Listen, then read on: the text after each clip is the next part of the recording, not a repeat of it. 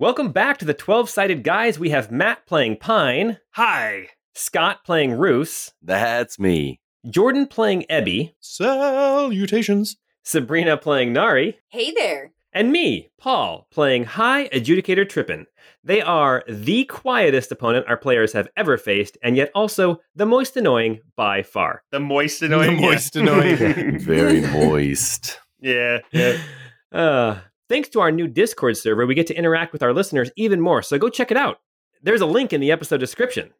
People are super excited about what's been happening in the podcast so far, and some of you have even let us know what you'd like to see as far as merch, which is awesome. But if you want to help us out, you can leave a 5-star review and tell your family and friends about us. You can even become a patron by checking out patreon.com/12sidedguys. Tana recently became a patron, and now they have access to the wiki, maps, all of the bonus episodes, and character sheets. So Tana, thank you for becoming a patron, and thank you for introducing me to mead. Anyway, if you ever got kicked out of town for pulling a rusty sword out of a pond, then this podcast is for you. It's the Crystal Codex, episode 64.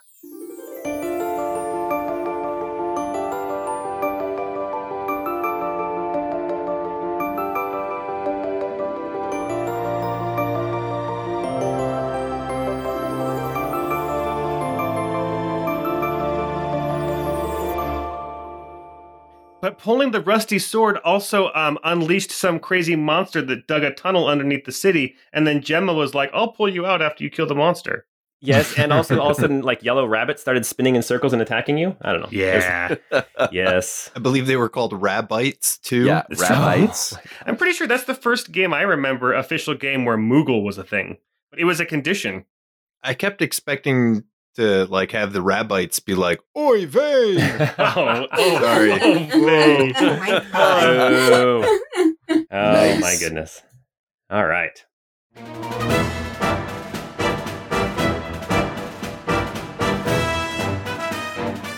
A slate roof tile shifts under Trippin's heavy steel sabaton, but they quickly correct, avoiding a cascade of tiles to the ground far below.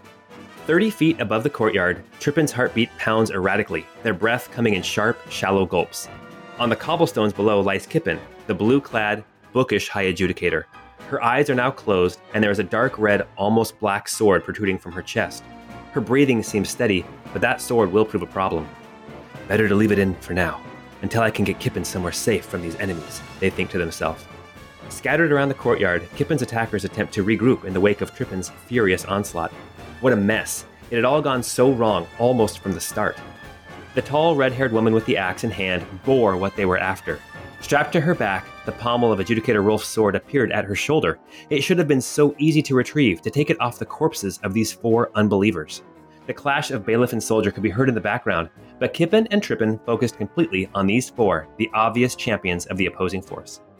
Trippin knew what was coming, an explosive wave from Kippen so powerful it would knock all 4 of these warriors to the ground, sucking them in towards a central point.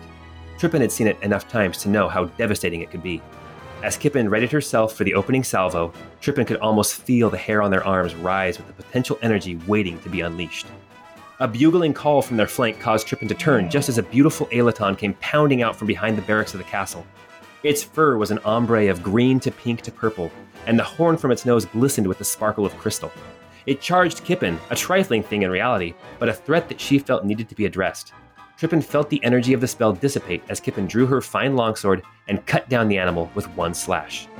Battle had begun, and Kippen was soon surrounded. Now, mere moments later, Trippin crouches on the roof of Paybury Castle's Great Hall as their opponents devise plans to counter Trippin's tactics. Around them, the other battle rages as well. Lightning crackles as a bearded warrior takes down one bailiff, and a large man gores another as he charges across the battlefield. A third small man lays into bailiffs with an ornate mace, laughing as he swings. But that fight is not over either, as bailiffs swarm over constables and castle guards alike, hewing them down with sweeps of their greatswords alight with the flame of judgment. Trippin fears that their own battle has become a stalemate. Their opponents can't land a solid hit, and luckily all of the magical attempts to halt Trippin's movements have failed. But Trippin has failed to land any truly meaningful blows as well. Trippin's plans have changed. The sword of Adjudicator Rolf is now secondary to the urge, the need to rescue Kippen from this unforeseen predicament. Trippin cannot imagine life without Kippen. Without her, Trippin would be nothing.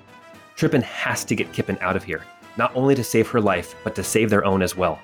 Trippin readies themselves for the coming moments, knowing that they have one last trick up their sleeve.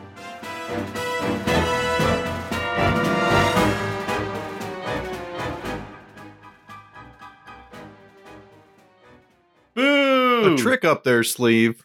I do take offense that no serious blows have been given since I'm literally about to die. But all right, that's fine. That's fine. Yeah, I'm pretty close to dead too. Well, how many times have you been knocked unconscious? No, I didn't go down, but Yeah, I'm nobody very, went very, down. very close. Yeah, Okay. me too.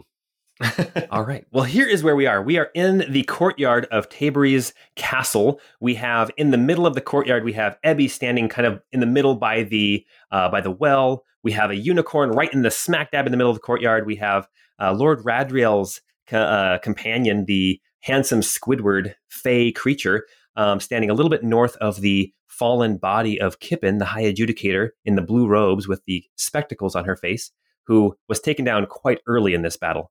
Pine is a little bit further to the east, and then way back, almost by the gatehouse, we have Nari and Roos and Squire. Trippin has been bouncing all around this battlefield, and you can tell by how spread out this battle is. If you look at one end, one corner, the southeast corner, we have Nari and Roos and Squire, and at the very far northwest corner, we have Koenig's Estok, all the way over there, pretty much out of the fight at this point in time.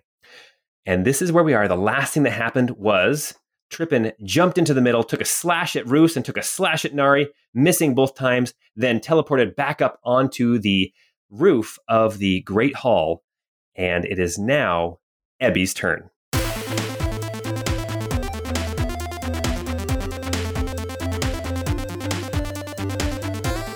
Ebby, what are you going to do? You're right in the middle of the courtyard by the well.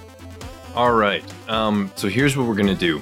Ebby is going to go ahead and drop concentration on Lord Radriel and say, Lord Radriel, your assistance is no longer needed.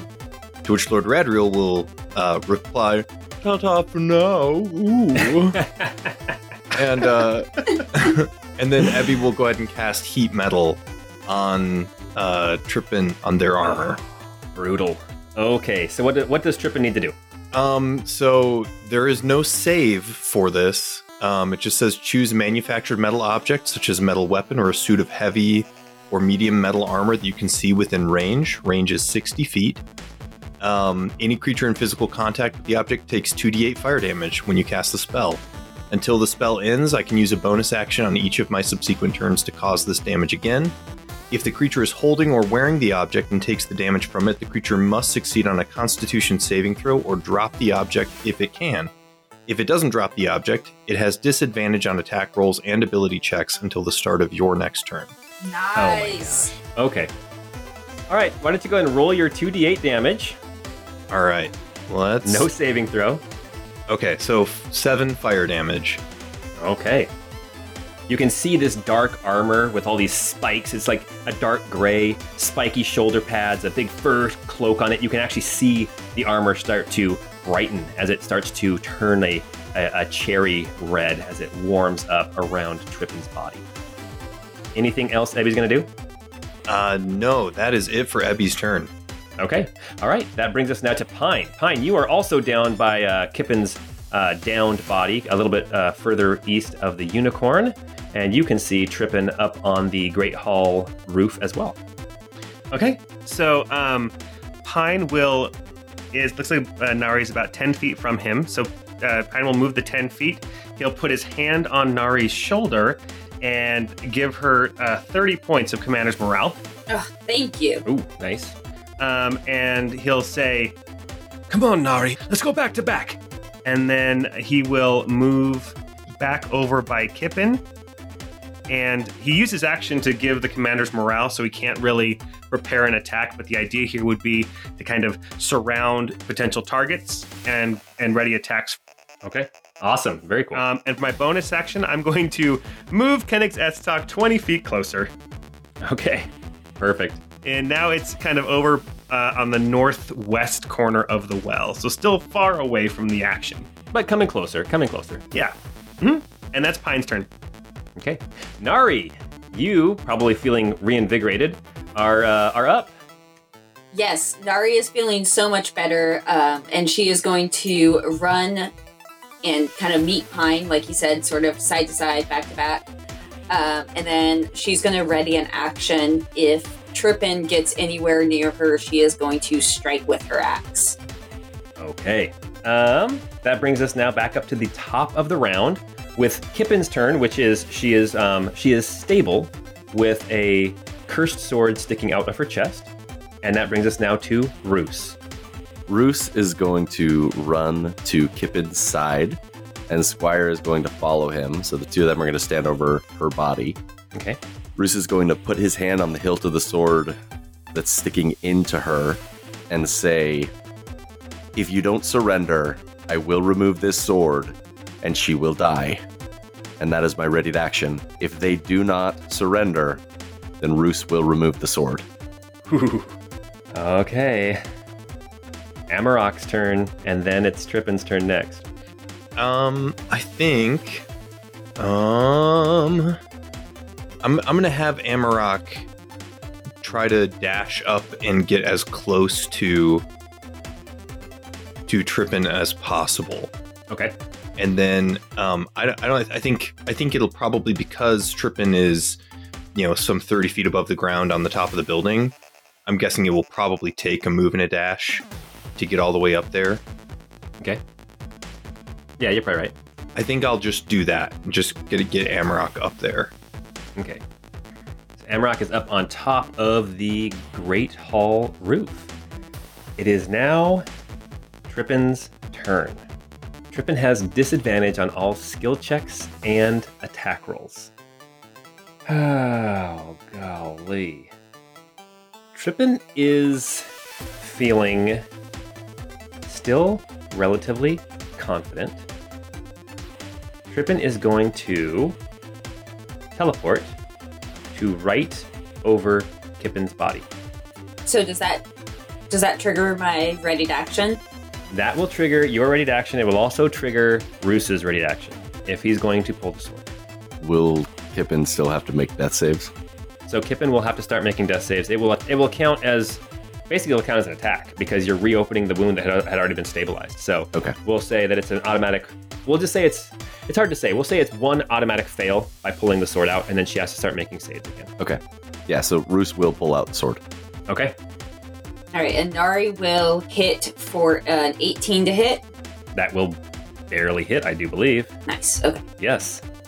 So that is a 15 damage, and I will make them make a wisdom save. And I think it's DC 13. It is, yeah. They rolled a 12, which is with a +7, that's a 19. Okay, +7 wisdom save? that's You guys are fighting So here's the deal. Wow. When you guys fought Rolf had been an adjudicator for like a day, basically. When you guys fought Ulrich, I mean, he was pretty powerful, but he was fighting alongside kind of some scrubs. You and I are fighting an adjudicator, well, two adjudicators who have been adjudicators for years. They have been training and doing this job for a long time. These are tough people. all right. Well, I'm gonna come in again then for a 17 to hit. I will definitely do a precision attack. Well, then that's going to automatically hit. Sweet. Okay, 16 damage. Oh my gosh. And I will again try to make them do a wisdom saving throw and have them bow down. That's a 12 +7 is a 19. Same roll. Eventually, you'll roll a low number. Like Eventually, I will roll a low number. I don't know. Okay. All right. Here is what they are going to do. Oh gosh. First off, let me make one check. Okay. Here comes an attack against Nari. That is going to be a 19 to hit. Yeah, that'll hit. Okay. That will be 2d6 plus 4d8 plus 5, which is going to be 29 damage. Man, that is not kind. And then, Nari, another swing at you. That is going to be okay. That's only going to be a 12 to hit. That does not hit. Yeah, and Trippin is going to look around and is going to stay right where they are. Woo! All right, Ebby, it is your turn. All right. Let's kick this thing off by doing the bonus action, kind of proccing the heat metal thing, to kind of see what the damage will be. Okay. So 9 fire damage, and then with Ebby's action, I mean, he wants to just go hog wild and try to kill this guy more. But I think he's gonna,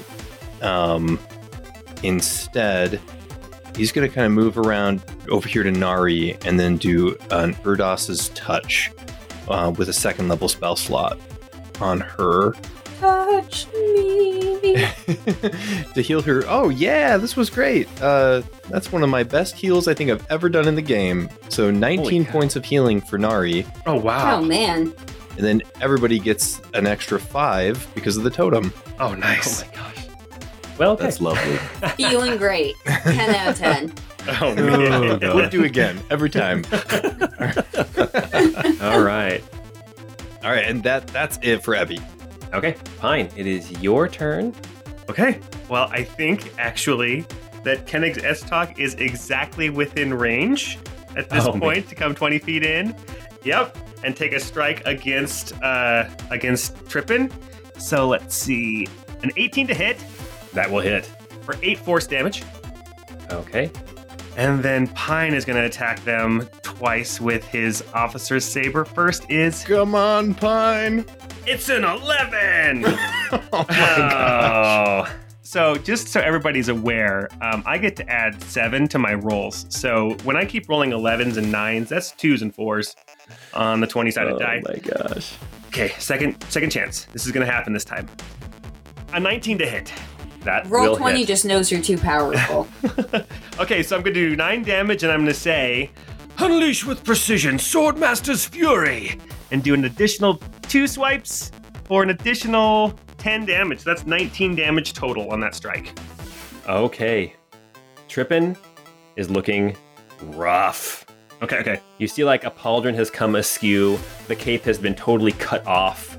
They are kind of staggering back. They're still standing over Kippen in a protective position, but definitely leaning down on on their knee as they are struggling under the weight of all these blows. Okay. All right, so I guess it's leaving it up to Nari and Roos, because that's my turn. Well, Nari, it is your turn. All right, Nari is going to come in, hopefully hard, with her axe. It'd be really nice if their own Adjudicator's axe killed him. For a 25 to hit, Oh, yes. and that is, oh my god, okay, 12 damage. And then I am And going. How about you tell me what happens? Oh, Oh, nice. man. Oh, that's so Oh, exciting. Okay, jeez. so Nari is going to use their own axe that these people were so excited to get, and she is going to come in just with a huge swing and hit Trippin right across the face, and they are going to fall down dead. There is no kindness. Okay. Trippin crumples to the ground, dead. Armor glowing red still from Ebby's spell. Anything else that Nari is going to do? You have Kippen bleeding out on the ground in front of you. Yeah, actually, Nari will finally get to use Lady Barbriel's gift, like her stabilizing spell. And Is that she an will. action or is it bonus action? Oh, it is an action. Okay. I only did half of my action. Well, you can still make another swing. Well, I'm not going to do that. Hauling off and swinging at Ebby. No, okay, Nari will sheathe her axe and just kind of stand back then. All right. That brings us now to Kippen's turn. Kippen is going to make a death saving throw. A 15. That is a 1 failure and 1 success. Roos. is your turn. Roos is going to kneel down and restrain her, and then pull Gigi out of his pocket with a rope. Okay. And pull Gigi out of his pocket and say, Gigi, give her one of your potions. And he's going to bring her back to life. Ooh. How many hit points are you going to give her? With 6 hit points. Her eyes flutter open. She is now bound. And we are going to end initiative. Cue victory music.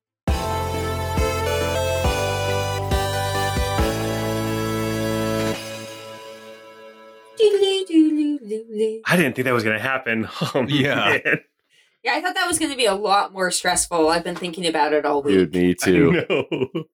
Well, there were 2 options. I'll just peek behind the screen. There were 2 options. There was Trippin thought, and I thought Trippin could handle 1 round of attacks from you guys. I thought that they could handle it. But no, they could not handle it at all. You guys whittled them down so fast from like 29 hit points gone all the way down to all hit points gone. So the next round would have been grabbing Kippen and casting Dimension Door. But that did not happen. Here we are in the middle of the courtyard of Tabury Castle. You can still hear some fighting going on around you as the guards and as the constables are fighting against the bailiffs. You can hear Brinby his roars as he comes charging across, hitting people with his maul. You can hear zapping of lightning and crashing of thunder, but you can also hear that battle is also kind of tapering off as calls are made by the constables and the guards to surrender now, or you'll die like your brethren. And you hear the sound of swords being thrown down. And as you look around the courtyard, you can see that there are quite a few fallen constables and palace guards. You can see that Brinby and Brioc and Hebo all have blood on them in multiple places. And you can see dead bailiffs. And there are 2 bailiffs who have surrendered. All the rest of them lie in pools of their own blood. Are these the bailiffs that we captured before? These they got freed? Are they the exact same ones? As a matter of fact, it is. It's the only 2 named bailiffs that I have besides Bailiff Fern. That's fantastic. No, I'm just kidding. Sure, why not? It's the same bailiffs. Okay, you guys are standing here in the middle of the courtyard, and you can see Kippen is laying there struggling against her bonds, but she is also very fatigued. She has some levels of exhaustion at this point, and she is lying there. What are you guys going to do? She is cursing your name. As she struggles against the bonds. Ebby is going to kind of walk over and kind of leer over her. And I think at this point, probably in the midst of all the action, the disguise self attribute that he was given as part of his kind of blessing from Lord Moshe has slipped. And he's just a deacon. You know, he just looks like an Ormek right now. And he's just glaring down at her and he's like, this usurper, this blasphemer against all of nature needs to be judged now. We should put her down once and for all. I think Nari will kind of like put a hand over on Ebby and be like, I think this is something Queen Kira gets to decide, not us. He doesn't even respond. Ebby is just kind of like fuming, just staring at her. Like he wants to like call up a bonfire right under her body and have it be done right now. Nari kind of nudges Roos. Talk to him. Roos will bend down and grab the book from her. Okay. And say, if there's something you want to burn, you could burn this, I guess.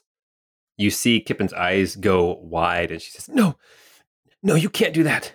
You mustn't. Why? What's so important about this book? It's my badge of office. Without it, we can't make another adjudicator in my place. Oh, well, that seems great. Yeah, Ebby. Utilize this. Ebby will hold it, and he will say, let's chalk this up to just another adjudicator that we have put out of commission. And he'll stuff it into his satchel. Okay. You're not going to burn it then? No, not right now. We are not pro burning books in this podcast, just so you know. Even though Ebby is starting to act a little bit like a fascist.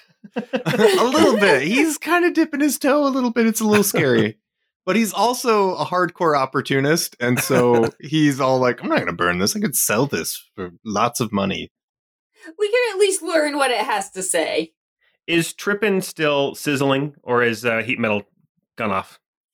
Heat metal will have dropped at this point. Okay. Pine will actually bend down and kind of just check over Trippin's body to see if they have any other weapons on them. I want to keep Kippen away from Trippin in case there's anything that she could use to free herself. And I'll also collect Trippin's sword. Roos is going to count on his fingers. 1, 2, 3. I think that means we're holding 4 open positions of adjudicators right now. Her eyes kind of go wide again. She says, You have Ulrich's axe? And she looks around. We didn't go about trying to, collect adjudicators' weapons. It just kind of happened. It's become a hobby of ours. We're going to get matching tattoos of all the weapons. Come to think of it, I've seen tattoos of the weapons before. Kippen, we've kept you alive so that you can face judgment. The judgment of a sovereign nation, not one that's been unlawfully taken upon oneself, like you tried to inflict upon our nation. She does love judgment. She should be stoked about that. Her jaw is set. She looks over at Trippin, and you can see a tear in her eye as she looks back over at you, and she says, You do not have authority to judge me. As you are having this conversation, Kira comes over to you. She's using her crutch. You can see, I forgot to describe her in the battle. She was fighting as well. She is cleaning off her rapier, kind of on her pants, and putting it away as she comes over with her crutch. And she says, so these are the adjudicators who came and caused so much trouble in my city. Pine's kind of pulling at his collar and is like, well, I mean, we did escalate things as well, but I won't say that out loud. I will have her locked up, and we will try her and judge her the appropriate way. And then she calls over for some of the constables who are still alive. She waves them over and she says, Take her to the oubliette. Drop her in. Put out the torches in the room. No light for her. I'd have her gagged as well, sister. I don't want her to be able to cast any spells that just have a verbal element.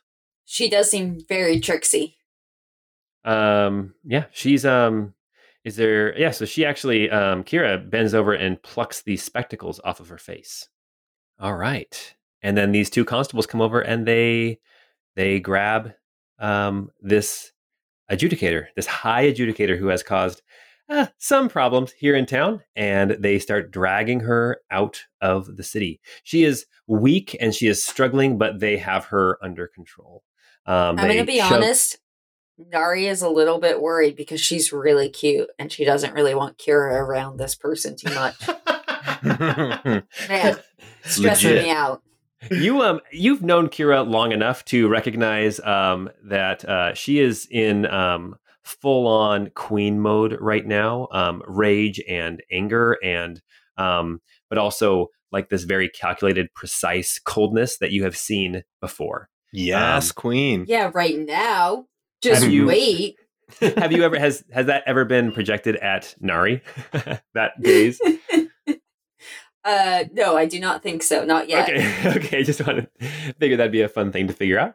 All right. So Kippen is actually dragged out. You can see that Beatrice, the butler, she has now come out of the Great Hall. She is gathering some other servants to help with some of the wounded and tend to wounds. And Brinby and Brioch and Hebo are also kind of helping out as much as they can. And the 4 of you with Squire and Kira are now here with a sexy unicorn standing right next to Trippin's dead body. Who grabbed the sword of Trippin? Pine did. Roos still has a Kippen sword. I gotcha. Man, these swords look suspicious. Ebby, you should check them. I was going to say, I think I will go ahead and cast Detect Magic right now, for the heck of it. All right. Well, that is probably for the best. Okay. here is what you find. As you are casting that spell and Kippen is being dragged away, you can see there is a glow coming from the glasses, the spectacles in Kira's hand. You can also see that the breastplate that that Kippen is wearing, it seems thin, and it seems too thin to be effective armor, but you can see it glowing as they kind of drag her away, and it kind of gaps underneath, like as her robes kind of open. You can see the breastplate that she's wearing is glowing with some kind of magical potential, some kind of like abjuration magic, I think. I'm gonna quickly yell out and be like, "Hold! She's got magical armor on." You also see that Trippin, obviously Trippin's greatsword is magical as well. And you can see that as far as Trippin is concerned, Trippin's armor looks very well made, but it does not glow with that magical essence. Okay. What about Kippen's sword? Kippin's sword is not magical. Kippin's sword was just a very nicely made long sword, but Kippin's weapon, as you guys have already inferred, is the book and not the sword. Hence the tattoo of the book with the sword bookmark. Exactly. Okay. So are you going to take Kippin's armor off of her? Yes. Yeah, we will do that. All right. So the constables kind of hold her down as they strip this armor off of her. As they pull it off, it seems it's almost, I mean, it is definitely made of metal, but it's thin, almost like a shirt, like a solid shirt. It's not thick like you would expect a breastplate. And as it's pulled off, you can see that it's very, very shiny. And it almost shines as much as Nari's armor does. You recognize mithril, but this is also magical. Kira, shield your eyes. You don't want to see whatever's underneath there. Jeez. The constables are very careful to keep her fully clothed and draped. I mean, this is a Super Nintendo era game. They're not going to show nudity. The triangle boobs or like cone boobs. Like super pixelated. I'm picturing the fairies from Ocarina of Time. Oh, exactly. Yeah, with the laugh. Oh my gosh. Yeah. Oh man. Yes. Unnecessarily sexy, in my opinion. Ridiculous. I think that describes most video games. Unnecessarily sexy. Yes. All right. Well, very good. So then that is dropped kind of at your feet, and then they drag Kippen off. And Kira says, kind of under her breath, "Well, it seems we have one fire under control. Now to deal with the other that has been smoldering." So I want to go back to 2 episodes ago when Nari found out about the Stone Horsemen, some rumors, right, about the other kingdoms abdicating to Arkelvy. Nari, did you ever share that with the rest of us? Yeah, no, I definitely did. Absolutely, yeah. Okay. Yeah, just a quick recap in case you guys have forgotten, because it has been a little bit since we talked about that. What Nari had heard, and it was actually earlier today, is that she learned this from the barkeep of the Stone Horsemen Inn. They're here in town, but that the nation of Terran's Protectorate, their High Marshal had been killed in an attack, and that the Protectorate had voted to ally with Arkelvy, become subject to them, and become their own duchy. And now it is called Terran's Duchy, subject to King Tenor of Arkelvy. So with that move, Arkelvy effectively almost tripled in size, and their population grew quite a bit. Not doubled or anything, but it definitely grew quite a bit. Yeah, we cannot trust Arkelvy. No, I anticipate they were attempting the same thing here, but luckily, Roos and Nari was here to save you. It was mostly Nari. I didn't do a ton. Nari, now's your chance. Kiss her. Don't be stupid. Kiss her. What are you waiting for? Kira is pretending not to hear you, Pine, because you're doing that thing like Dad used to do. Yes. So here, real quick, we got to explain something. My dad, love him to death. Oh, yeah. Sitting at a band concert in like 7th grade or whatever, my dad was there, and he's sitting next to us in the bleachers, and he says, "Hey, what about that girl down there? She's pretty cute." And we're like, "Dad, she can hear you." And he's like, "No, she can't." And then you see the girl kind of look back over her shoulder, and it's like, "Thanks, Dad." Like that's kind of how I picture Pine. That's what's happening with Pine and Kira and Nari at this point. That's It's fantastic. like that TikTok sound where it's like, why don't you just call Taylor up? Why don't you just call Taylor up and ask her? Oh man. All right. So Kira, Kira says, "Why don't you all clean up and rest up, and then come back to the castle, and we will discuss what to do with Arkelvy." And then she looks at you, Roos, and she says, "Unless, of course, you're leaving again." Well, I think that's the plan. But we'll talk about it. Let me get cleaned up and we'll discuss it. She puts her hand on your shoulder, Roos, and she says, "If nothing else, I would appreciate your wisdom and your insight before you leave." It's funny describing me with those words, but I'll give you what I do think about the situation. But yeah, I do think I will be leaving soon. Okay. All right. I want everyone to make perception checks. Do we? Sorry, I don't remember. Where did we leave the ambassador of Arkelvy exactly?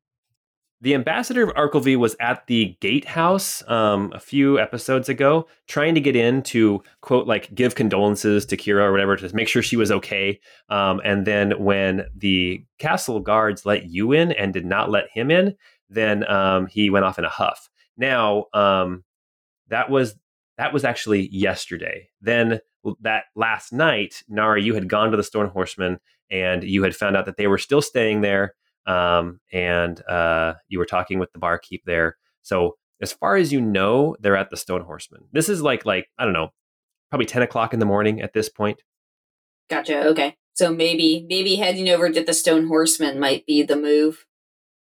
If you guys are ready for another fight. Well, it might be the move, but again, we'd want to consult with Kira. It sounded like she needed a little bit of time, and honestly, I think that we could use a little time as well. A little snooze. Yes, just like an hour. Clean up. I'd love some time to look over Kippin's book here. Mm-hmm. I'm interested in Trippin's sword. And maybe look over this. Yeah, I was going to say, and maybe look over, and Ebby will kick the corpse of Trippin laying on the ground. Look over this one's armor a little bit. Looks pretty neat. Actually, that's why I had you make perception checks. And Ebby, it looks like you scored a natural 20 on your perception. I did. I got a natural 20 for a 25. I got a 7. Well, as you okay, as you kick the body of Trippin, your foot hits the armor, and you can tell this is like a dark gray, smoky, kind of intricate and well-made armor. But as you kick it, you can tell this is not steel. And you instantly know with your natural 20, this is actually adamantine. Whoa! This is adamantine plate armor. My goodness. And so in game rules, adamantine, it doesn't increase the effectiveness of the armor. It just means that you cannot be crit on if you're wearing that armor. Technically, that's what Pine's armor, his Menary's officer's jacket, is an adamantine breastplate. Would have been really cool if we had crit at all to know that, but alas. Yes. All right. Yes, it's very nice. I bet it sells for a lot of money. I wonder if we could get it resized to fit Nari. Ooh. I would look pretty good in that. You'd look hella tight. Wearing an adjudicator's armor and carrying an adjudicator's axe. And sword, apparently, too. Why not? When we get it resized, maybe we could get it, just to alter the look a little bit, like we did with the axe and everything. I'm thinking... If we want to become evil, we could just be our own gang of adjudicators. It's what we've been gearing up for this whole time. I'm just throwing ideas out there. I was thinking we could cut the armor in half, and I could go for another piece of half plate. Huh? I mean, if nothing else, we need to get these weapons someplace safe, because I doubt that Trippin and Kippin were the only ones seeking them. If there's other adjudicators still alive, I'm sure that they wouldn't mind having their hands on them too, even if they're not as searching as actively for them. That's a very valid point.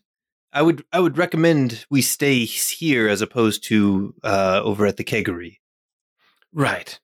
And I'm also thinking maybe one of our next steps should be if we could visit that master blacksmith up in the mountains, the tall hot fella. Maybe he could alter the look a little bit for us.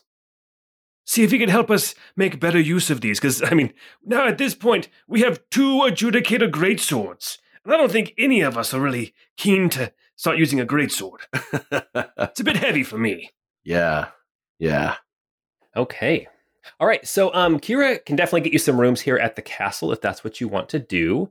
That is not a problem.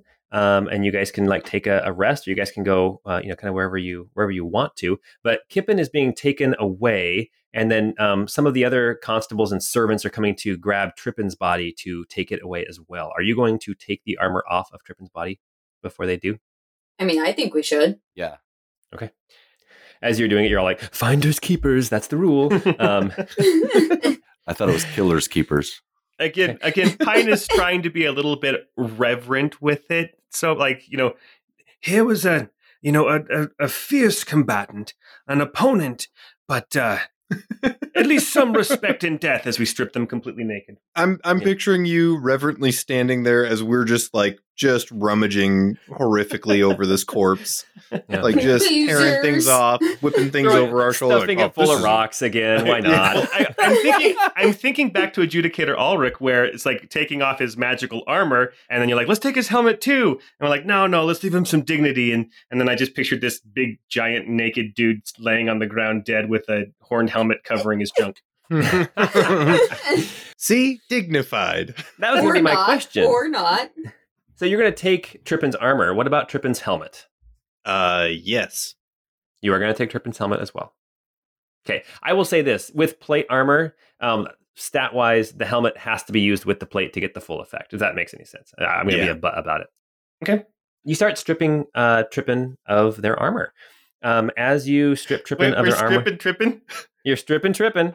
Nice. As you are stripping Trippin, you actually see that the skin is like pink and blistered from the heat metal spell. And as you remove the helmet, you see a face, short hair, shorn.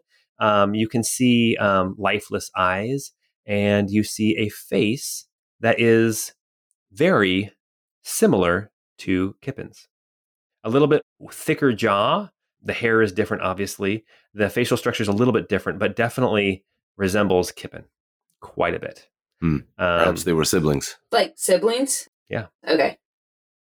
All right. You guys, they take Trippin's body away, and you now have this adamantine plate. You have this gleaming mithril breastplate of some kind, and you have a magical greatsword and a book. You guys, are you guys going to go take a rest? Yeah, I don't think I need a room, though. I think I'm just going to kind of sit in the audience chambers. Okay.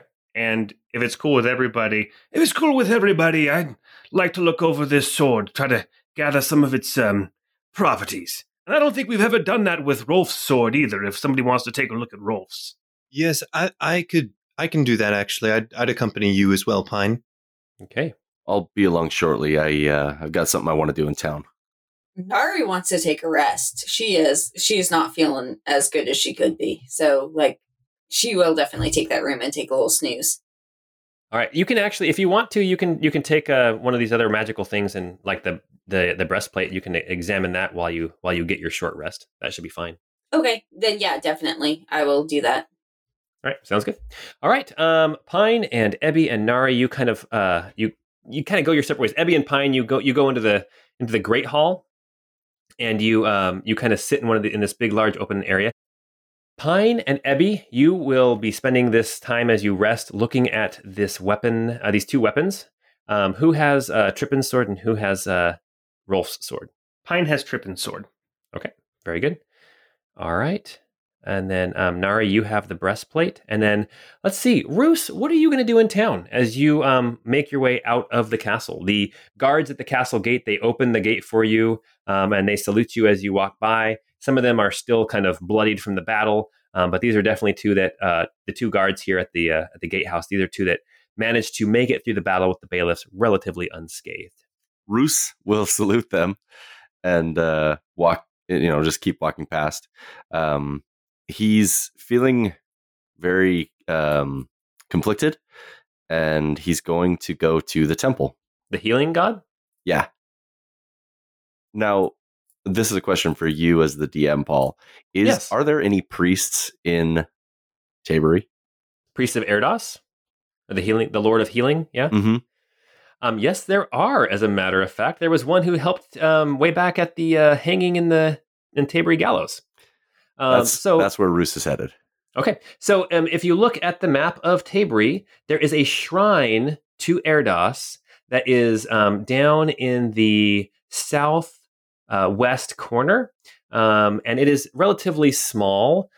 You guys have been in a temple of Erdos in the city of Arkelvy. This is basically the same floor plan, only like scaled down one size. You enter through one door, and as you go through the center of the temple, it's like there's statues of Erdos in the temple, and then there's these little rooms or alcoves on either side with curtained openings so that the patients who are in those beds healing and being healed, they can look out and see a statue or a representation of Erdos wherever they are in the building.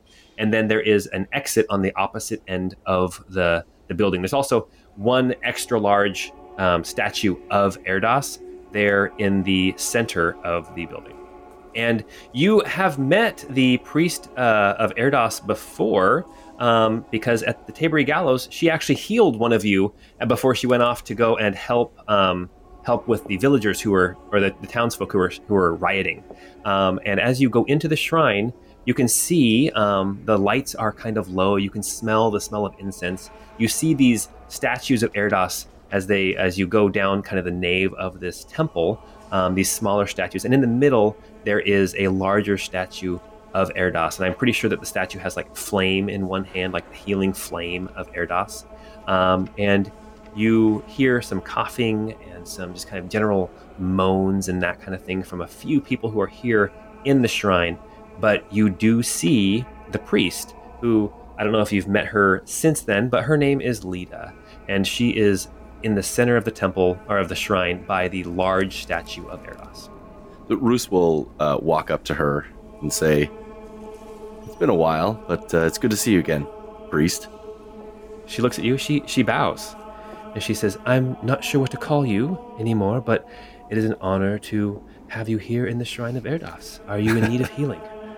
I am in need of healing, and you can just call me Roos. I'm just Roos. Yeah, it says just Roos right here. I've got it. And she says, she's embroidered on my shirt. on your vest. That's right. She says, "And you can call me Lita." Okay. Lita, I need to be rid of these swords. And I've been cursed. I thought I would be able to make it through and fulfill this promise that I made, but I can't do it. I can't do it that way. Are you like holding them out, or are they still at your waist, or what? They're sheathed right now. They're sheathed. She looks at them, and she kind of looks at you, gives you a little questioning nod as she kind of starts reaching towards them. Like, "Are you okay if I touch these?" Yeah, you can touch them. Okay.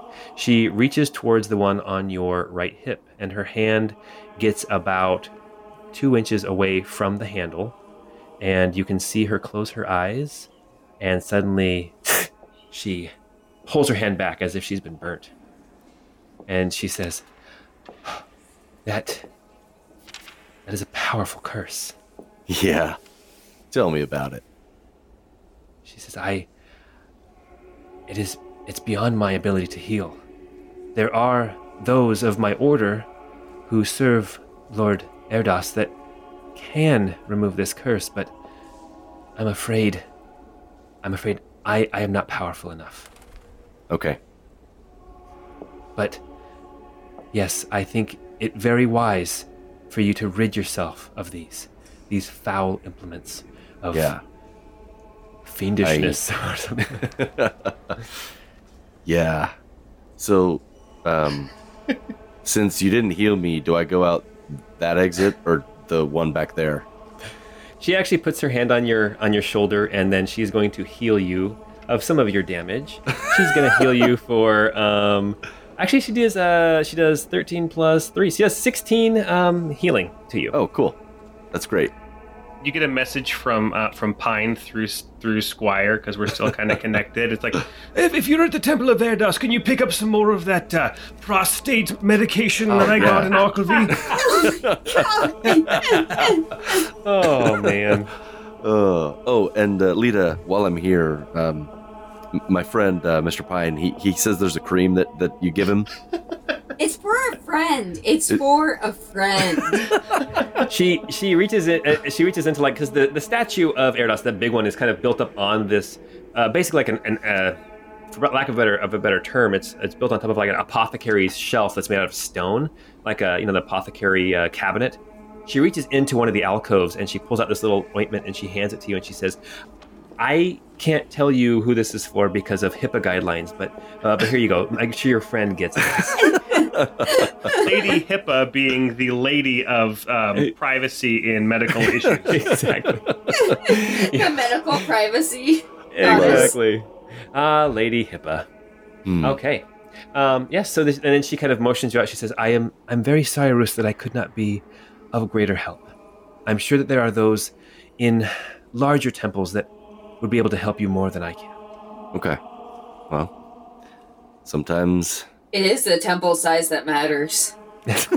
Well, and actually, so here's the deal. Here in Tabury is not a large city. This is just a shrine to Erdos, not a full-blown temple. And behind the screen, the only servant of Erdos here in town who actually has the ability to do any kind of healing is Lita. The other people who work here and who help out, these other acolytes of Erdos, are just lay people who help with medicines and, splints and that kind of thing.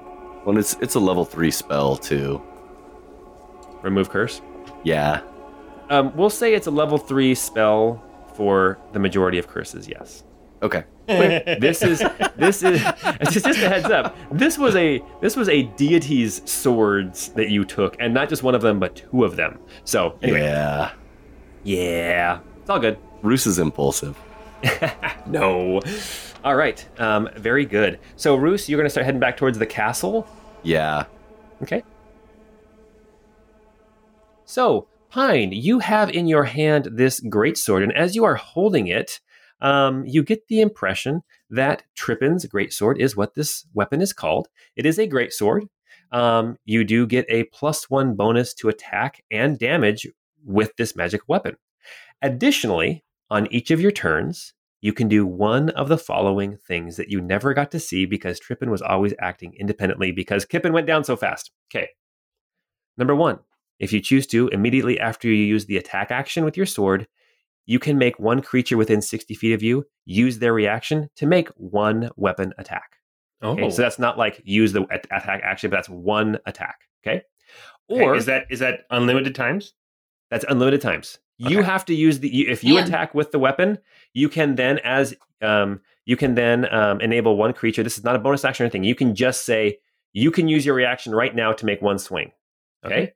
If you have that sword and you are attuned to it and you take the dash action, you can look at somebody within 60 feet of you and you can say you can use your reaction to dash. And the same thing with the dodge action. If you take the dodge action, somebody within 60 feet of you can use their reaction to dodge as well. Oh, man. Ebby, as you hold Rolf's greatsword in your hands, I think you feel a special kinship with this blade. Ebby, this sword that you're holding, you have a sense of anger and brashness and flame and aggressiveness, and you are holding in your hands a flame-tongue greatsword. Oh, if only Ebby used greatswords. Oh, that sounds lit. So the flame-tongue greatsword is amazing. It is not a +1 weapon, so it's just a normal to hit, but you can, as a bonus action, you can speak the command word to make it erupt in flames, and then it lights up a 40-foot radius around you. And also, when you hit with it, when it is on fire, you deal an extra 2d6 fire damage, and then the flames will last on the sword until you use a bonus action to either turn it off, or if you drop the sword, or you put it in its sheath. Ooh, I bet Nari will like this. I didn't know she smoked. That's a huge lighter. I smoke. I haven't had a cigar in years, though. Mostly because Matt forgot that was part of my character. All right. And And Nari, as you are kind of taking a rest, chilling, get your feet up, and you're holding this breastplate in your hand, you're kind of examining it, looking it over, seeing if it would work for you. You definitely can tell that this is mithril. It's very, very light. You could probably wear it underneath clothing, and it is also magical. You are holding a +1 mithril breastplate. A mithril breastplate that also adds +1 to your AC. Nice. I do love me some mithril armor. That seems like a great thing. I think Nari will actually just slip that on for fit. All right. So we'll have to look up the stats for that and see how it affects your character. The other thing that happens as you guys are sitting here resting and trying to kind of like gather your thoughts before everything kind of goes crazy again, as it always does when you guys are together. Ebby. Yes. You are pondering this sword, and just as you kind of get the idea of what it is, you hear a voice in your head that you have not heard for a long time. In fact, I think the only time we talked about this a little bit out of game, I think the only time you've heard this voice in the last 5 years has been an occasional sobbing or muttering, but nothing intelligible. You hear Niam's voice. You put too much faith in him, you know. What? Arnium? Is that you? You cannot trust like you do. What? Trust who? Trust Pine? Roos? Moshe and his pet fox, Amarok. What? Ebby kind of looks over to Amarok, who is, I think, just curled up in the corner for the moment. And Amarok has no clue that this is going on right now. Yeah. What do you mean I can't trust them?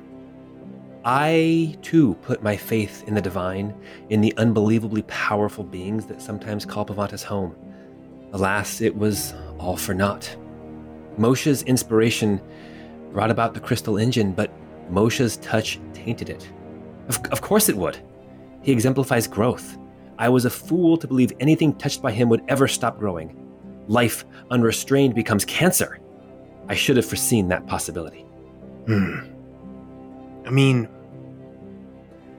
I can feel that he's grown wild, more wild than he was before.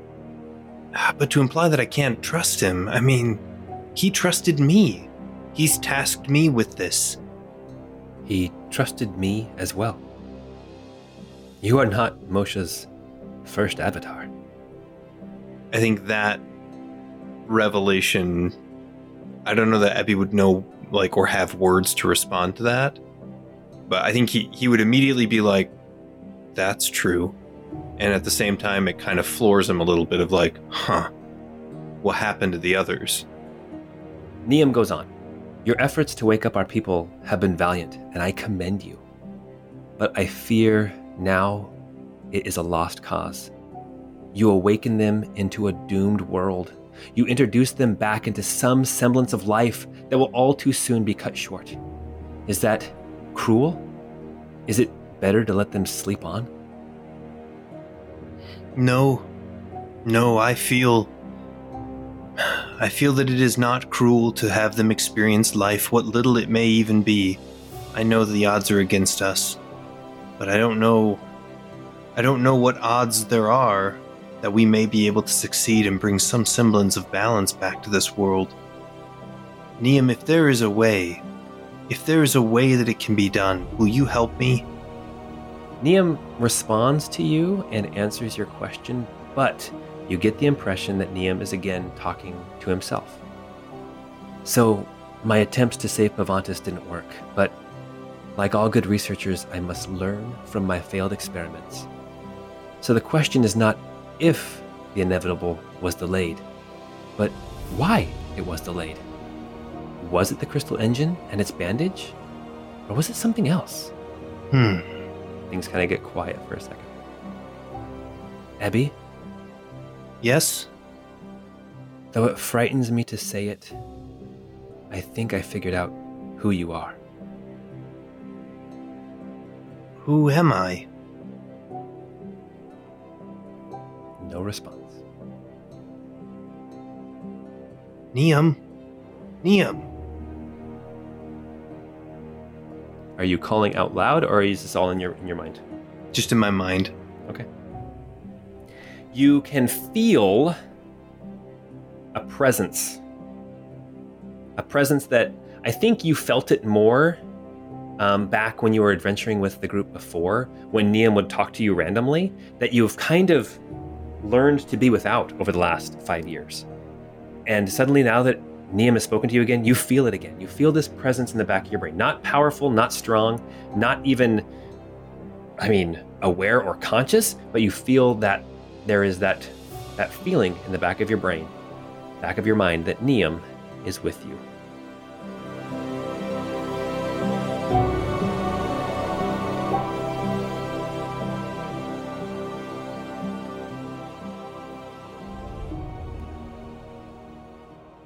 Okay, and the short rest ends, and you are all in the castle of Tabery. And you know that Kira would like to speak with you all before you do whatever it is you're going to do. I think this sword would be amazing for me if it was just lighter and a little bit more quick, because it's like the perfect commander's sword. If I had this sword, I would rename it. The Menarest Lieutenant General's Saber, Level 3. Well, perhaps it merits a trip up into the mountains to see the smith in the Tallheart camp again. I wonder if he could do that. Before it was just the work he did was kind of combining two like weapons. This would be, hogging off a lot of material. He does seem very talented. I imagine he could perform such a feat. On our way there, do you guys mind if we stop by Arkelvy for a minute? I would like to go to the temple there. I think we need to stop by Arkelvy and see what's going on there in general. Speaking of. Yeah. Let's go discuss what's to be done with this delegation. These opportunists, false flag raisers. You go into the Great Hall. You can see that Kira is sitting in the throne of Tabery's castle, not her small hall that you've been in before. This is the official Great Hall where delegations would meet. You can see that Beatrice is standing at her shoulder. You can see that she has guards along the wall. You can see that Hebo and Brinby, as well as Brioc, are there. You can see that Angus is there as well. And Kira, as you walk in, she motions you forward and has you gather in some stools there in front of the throne for you guys to sit and have a council.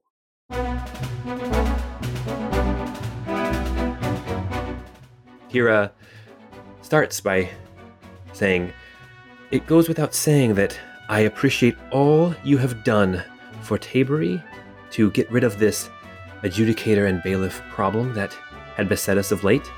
And for all of your help in all that you've done so far in dealing with Arkelvy, as well as protecting my life from those cultists. I feel I owe you more than I can ever say." And then she looks over at one of the guards and she nods as he opens up a door on the eastern wall and he says something to somebody on the other side. And then in from that other door, you see two servants come in carrying a very large chest. Roos, between you and me, having been the king, you know that Tabery is not a wealthy country. Okay. They bring this chest in and they set it down in front of you. And Kira says, "I feel I owe you for saving Tabery, and this is all I can offer." And then she opens the chest, and inside it is full of gold and platinum. Tabery is our home. I don't think any of us require any payment for protecting what we hold dear. as you slip the +1 mithril breastplate kind of behind your back. You're like, but we'll keep this. I mean, finders keepers. Dead Right, people right. losers. Kira, to be honest, I mean, if simply the spoils of this last battle would be plenty for us, and not even all of them. We procured a lot of armaments from the battle at the Keggery that I'm sure that the city could make use of. We have armaments of the Adjudicatorium that are of great value, and we would take them from your city so that they no longer attract potential threats or attacks from other adjudicators or other bailiffs. That's payment enough. Use this money and use the other resources that have been gained over the past couple of days to rebuild, to pay for more like Hebo and Brinby and Banaka. What's your name? Briok. Sorry, I'm so sorry, Briok. I've called you the little lightning sword guy for so long. But pay for more trusted soldiers like them. My daughter will return, and with her, some air support. Well, your daughter's actually still here in the river. Right, well, she's gonna wait for them and then she'll leave and whatever. But she will come to She's you. gonna be waiting a long time if she's waiting for them. She will come to you, though. And you have first dibs on her service.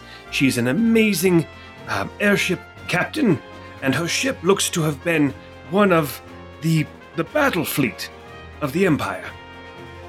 Use this money to procure her services as well. She says, your words are wise. I appreciate your integrity. And then she closes the chest, and she motions to the servants, and they come and pick up the chest, and they take it away. Sounds a little bit like nepotism, IMHO, but you know. Have you ever met a better airship captain than her? Come on. You were pretty good when you were piloting for us. I couldn't have landed on the river. Come on. Yes, it was very, very impressive. She is very skilled, but can she be trusted? I mean, I know that she's your daughter, Pine. I just don't know if I can fully accept that is trustworthy in this way. She doesn't seem dedicated to the cause necessarily, but she seems very, very trustworthy to those who she sells her services to. She will be dedicated to the contract. Of that, I am certain. Sis, I got one recommendation for you too. Like Mr. Pine was saying, you should bring on these 3 gentlemen, but not only that, knight them, create some order within the kingdom where these are the exemplar heroes and that the rest of the town look up to. Give them command over units. You can really build a prestigious thing under these 3 guys.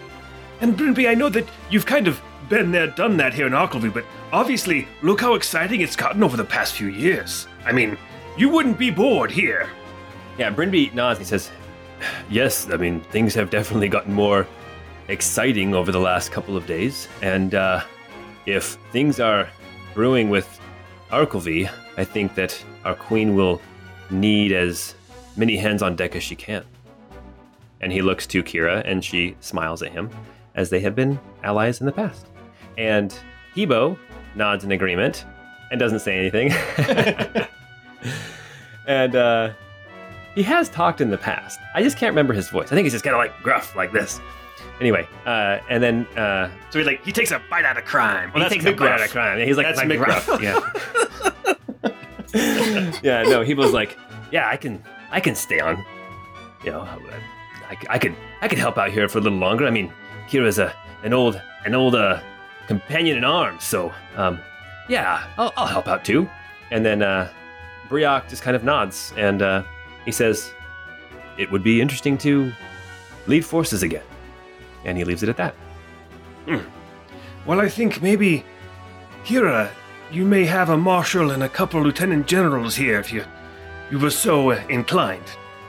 I shall think on it. And nothing would help us more than upping the stats of the city guard. Yes. Yeah, they You need to guys be better definitely than did CR 1/4. Yeah. When I come back, I expect them to be challenge rating 3 veterans. Or knights, yes. So Kira says, what would you recommend I do about Ambassador Miro and his contingent here in town. You are convinced that it was Arkelvy that sent the attackers upon me? Well, I think open hostilities might not be the best thing. So I don't know if you move against them or not, but I don't think you have to accommodate them either. As I travel to Arkelvy, I'm going to stop by every single tavern, and I'm going to start spreading the rumor that the king of Arkelvy had the other kingdom's throne murdered, and that's how he took over. So I'm going to start spreading that rumor, regardless if it's true or not. And I can write tracts. Yes. Ooh, we're good at those. I mean, you're good at those. I can't. I don't even know how to write a tract like that. Oh, Ebby, you did a great job. Shut up. Oh. Shut up, you. Shut up. Pine wouldn't have made it very far without his Ebby. That was supposed to be Frodo and Sam, but... Yes, I got that. Aww. My heart melted. Yes. So Kira asks, she says, so you're going to Arkelvy, that's your plan? Well, we've just kind of thrown around some ideas. Yeah. I think first, if we were to lay out our plans, I think first we go and we see about collecting the illegal. Illegal. Yeah, illegal. You know, it probably is time for me to go back to the Kilava and see the people as well. I'm sure they'd love to see you. You're the great liberator. I don't know about that. But I do feel like it's been far too long, and I owe it to them to at least check in. And then if we could take the airship, we had, again, potentially stops along the way to Arkelvy. We were hoping to see a master smith that we knew of in the Glass Mountains about doing something with these weapons to make them less recognizable and potentially more usable for us. Yeah, his name was Darden. I just remembered it. Darden the Black. Darden. Yes, that's right. Darden. I remember saying that I would never forget his name, and it just came back to me. Darden. So, see your people, she nods at Ebby, and then head into the mountains and then to Arkelvy. That is your plan. You can see her shoulders kind of slump a little bit. She says, I will miss all of you. And she looks at each of you in turn. And anyone who wants to make an insight or perception check can make that insight or perception check. Pine rolled an 8. She will miss your guidance. Oh. Dari rolled a 10, so she's going to assume that she's just going to miss me the most. Roos got a 26. Ebby rolled a 24 for insight. Okay. Roos and Ebby, Nari's right. As Kira looks at each of you in turn, you see the respect she has for Pine as a leader and as an ambassador. She sees the love. You see the love that she has for Roos, her brother, even though it's more cousin, I think, actually, but raised as a brother. You see the love that has developed between the two of you when you guys had a pretty rough relationship at the start of this campaign. You can see the respect she has for Ebby, for all that Ebby has done for the Ormax, for the Deacons, for freeing them. And you see that her gaze lingers on Nari a little bit longer than everybody else. And Kira says, well, I wish you a safe journey. And she looks at you, Nari, and she says, and I would appreciate if there's anything that you can do to help me with Arkelvy, or if there's anything that I can do to help you, that you call me. And she kind of reaches her hand kind of inside of her jacket and just pats her chest. And you know that she's got that sending stone up there against her heart. I will always be in touch. And that is where we're going to leave it for tonight.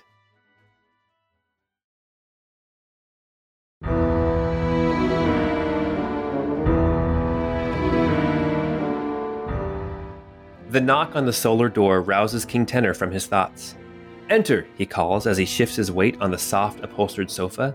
The dark wood door opens to reveal a thin young woman in the livery of Arkelvy, a white unicorn rampant upon a royal purple doublet. The young page bows formally toward her king and, without rising from the bow, says in a timid voice, Your Grace, the Chamberlain has asked to see you on a matter of great import. Shall I show her in? Yes, yes, Tenor says, hastily rising to his feet. The page turns her back to her king before rising from her bow and quickly scurries back toward the door through which she entered. King Tenor, monarch of the Kingdom of Arkelvy and all of its holdings, including the newly acquired Terran's Duchy, begins to anxiously pace as he waits for his chamberlain to deliver the news for which he has so desperately waited. A moment later, a tall, thin, pale-skinned woman enters the solar, shutting the door behind her. Your Grace, she says in a raspy, hoarse voice, bowing her head, I received a sending from Ambassador Miro's retinue about the situation in Tabery. Come, out with it, he urges. He turns and walks to a cabinet along the richly adorned wood-trimmed wall, here in his private suites in Mason's Keep. He opens the door, pulling out a decanter with a dark brown liquid inside. He follows that up with 2 glasses before closing the cabinet. As he pours 2 drinks, the chamberlain makes her report. The false queen is a stubborn one, Your Grace. I fear we underestimated her, as we did Vonnet in Wayfield. The attack was thwarted, it would seem. Okay, King Tenor prods impatiently. We have contingencies for this sort of thing. Yes, Your Grace, we do. The chamberlain pauses. 2 problems have arisen. First, Ambassador Miro has not been granted any kind of audience with this Kira who calls herself queen, in spite of his best attempts. He has been shut out completely, not even allowed to offer condolences for the attack, nor to suggest a concerted effort with our kingdom to root out the nefarious cult that sought her life. At this, King Tenor grunts. We spent a lot of money to get our hands on that Thu, Chamberlain, Tenor replies angrily. The plan was, should they succeed in killing the queen, we offer to take whichever leadership remains in place under our wing and root out the cult of inevitability, as we did in Terran's protectorate. Should they fail to kill her, we impress upon the queen and the need to work together to root out the cult, again offering our strength for a foothold in their territory. Tenor gulps down the drink in one quick swallow. But now you're telling me that not only did this expensive, risky plan only work once and not thrice as you claimed it would, but that our ambassador has been shut out again? Tenor's voice rises as the anger takes hold. Do they think we are a joke? The chamberlain averts her gaze down toward the floor as the king's angry words wash over her. She does not shrink from his tone, having grown accustomed to his fits of rage. Instead, she waits for him to go quiet before she walks over to the cabinet and grabs the second glass poured by the king. She too drinks it down in one quick motion. Your Grace, she says after finishing her drink, that was only the first problem. The second is potentially worse. There was a survivor taken into custody. Someone survived the Thu? The king asks incredulously. No, she replies. It seems he never took it. He backed out. They may be able to trace him to Silas, and from Silas to me. And if they can trace it to me... They will trace it to me, King Tenor finishes. Just so, Your Grace. Tenor is silent for a moment, chewing his lip. Then, having reached a decision, he pours 2 more drinks, handing the chamberlain's glass back to her. Spread the word around the city, into Terran's Duchy and beyond. Let it be known that I, too, was the target of one of these cult attacks, but was saved by the bravery of my personal bodyguards.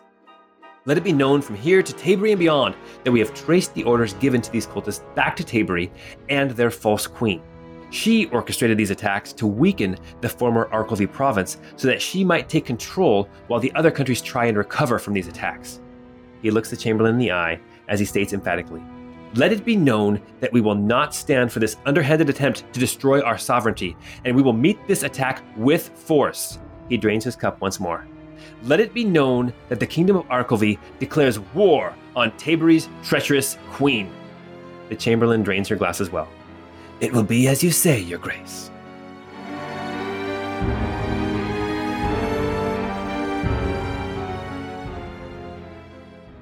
Ooh. Okay, you guys, hey, what a great episode. I just want to let everybody who's listening know that we have now at this point reached level 9. All right. Spring break. So next time we get, oh my gosh, spring break. Yes. So next time we get together, we will be doing actually a little in between chapters thing that we have done in the past. And then the week afterwards, we will be starting up in chapter 6 of the Crystal Codex campaign. So if you like what we're doing, tweet or whatever people are doing these days. I don't even know. TikTok about it. I guess people are doing the TikTok thing. TikTok about it.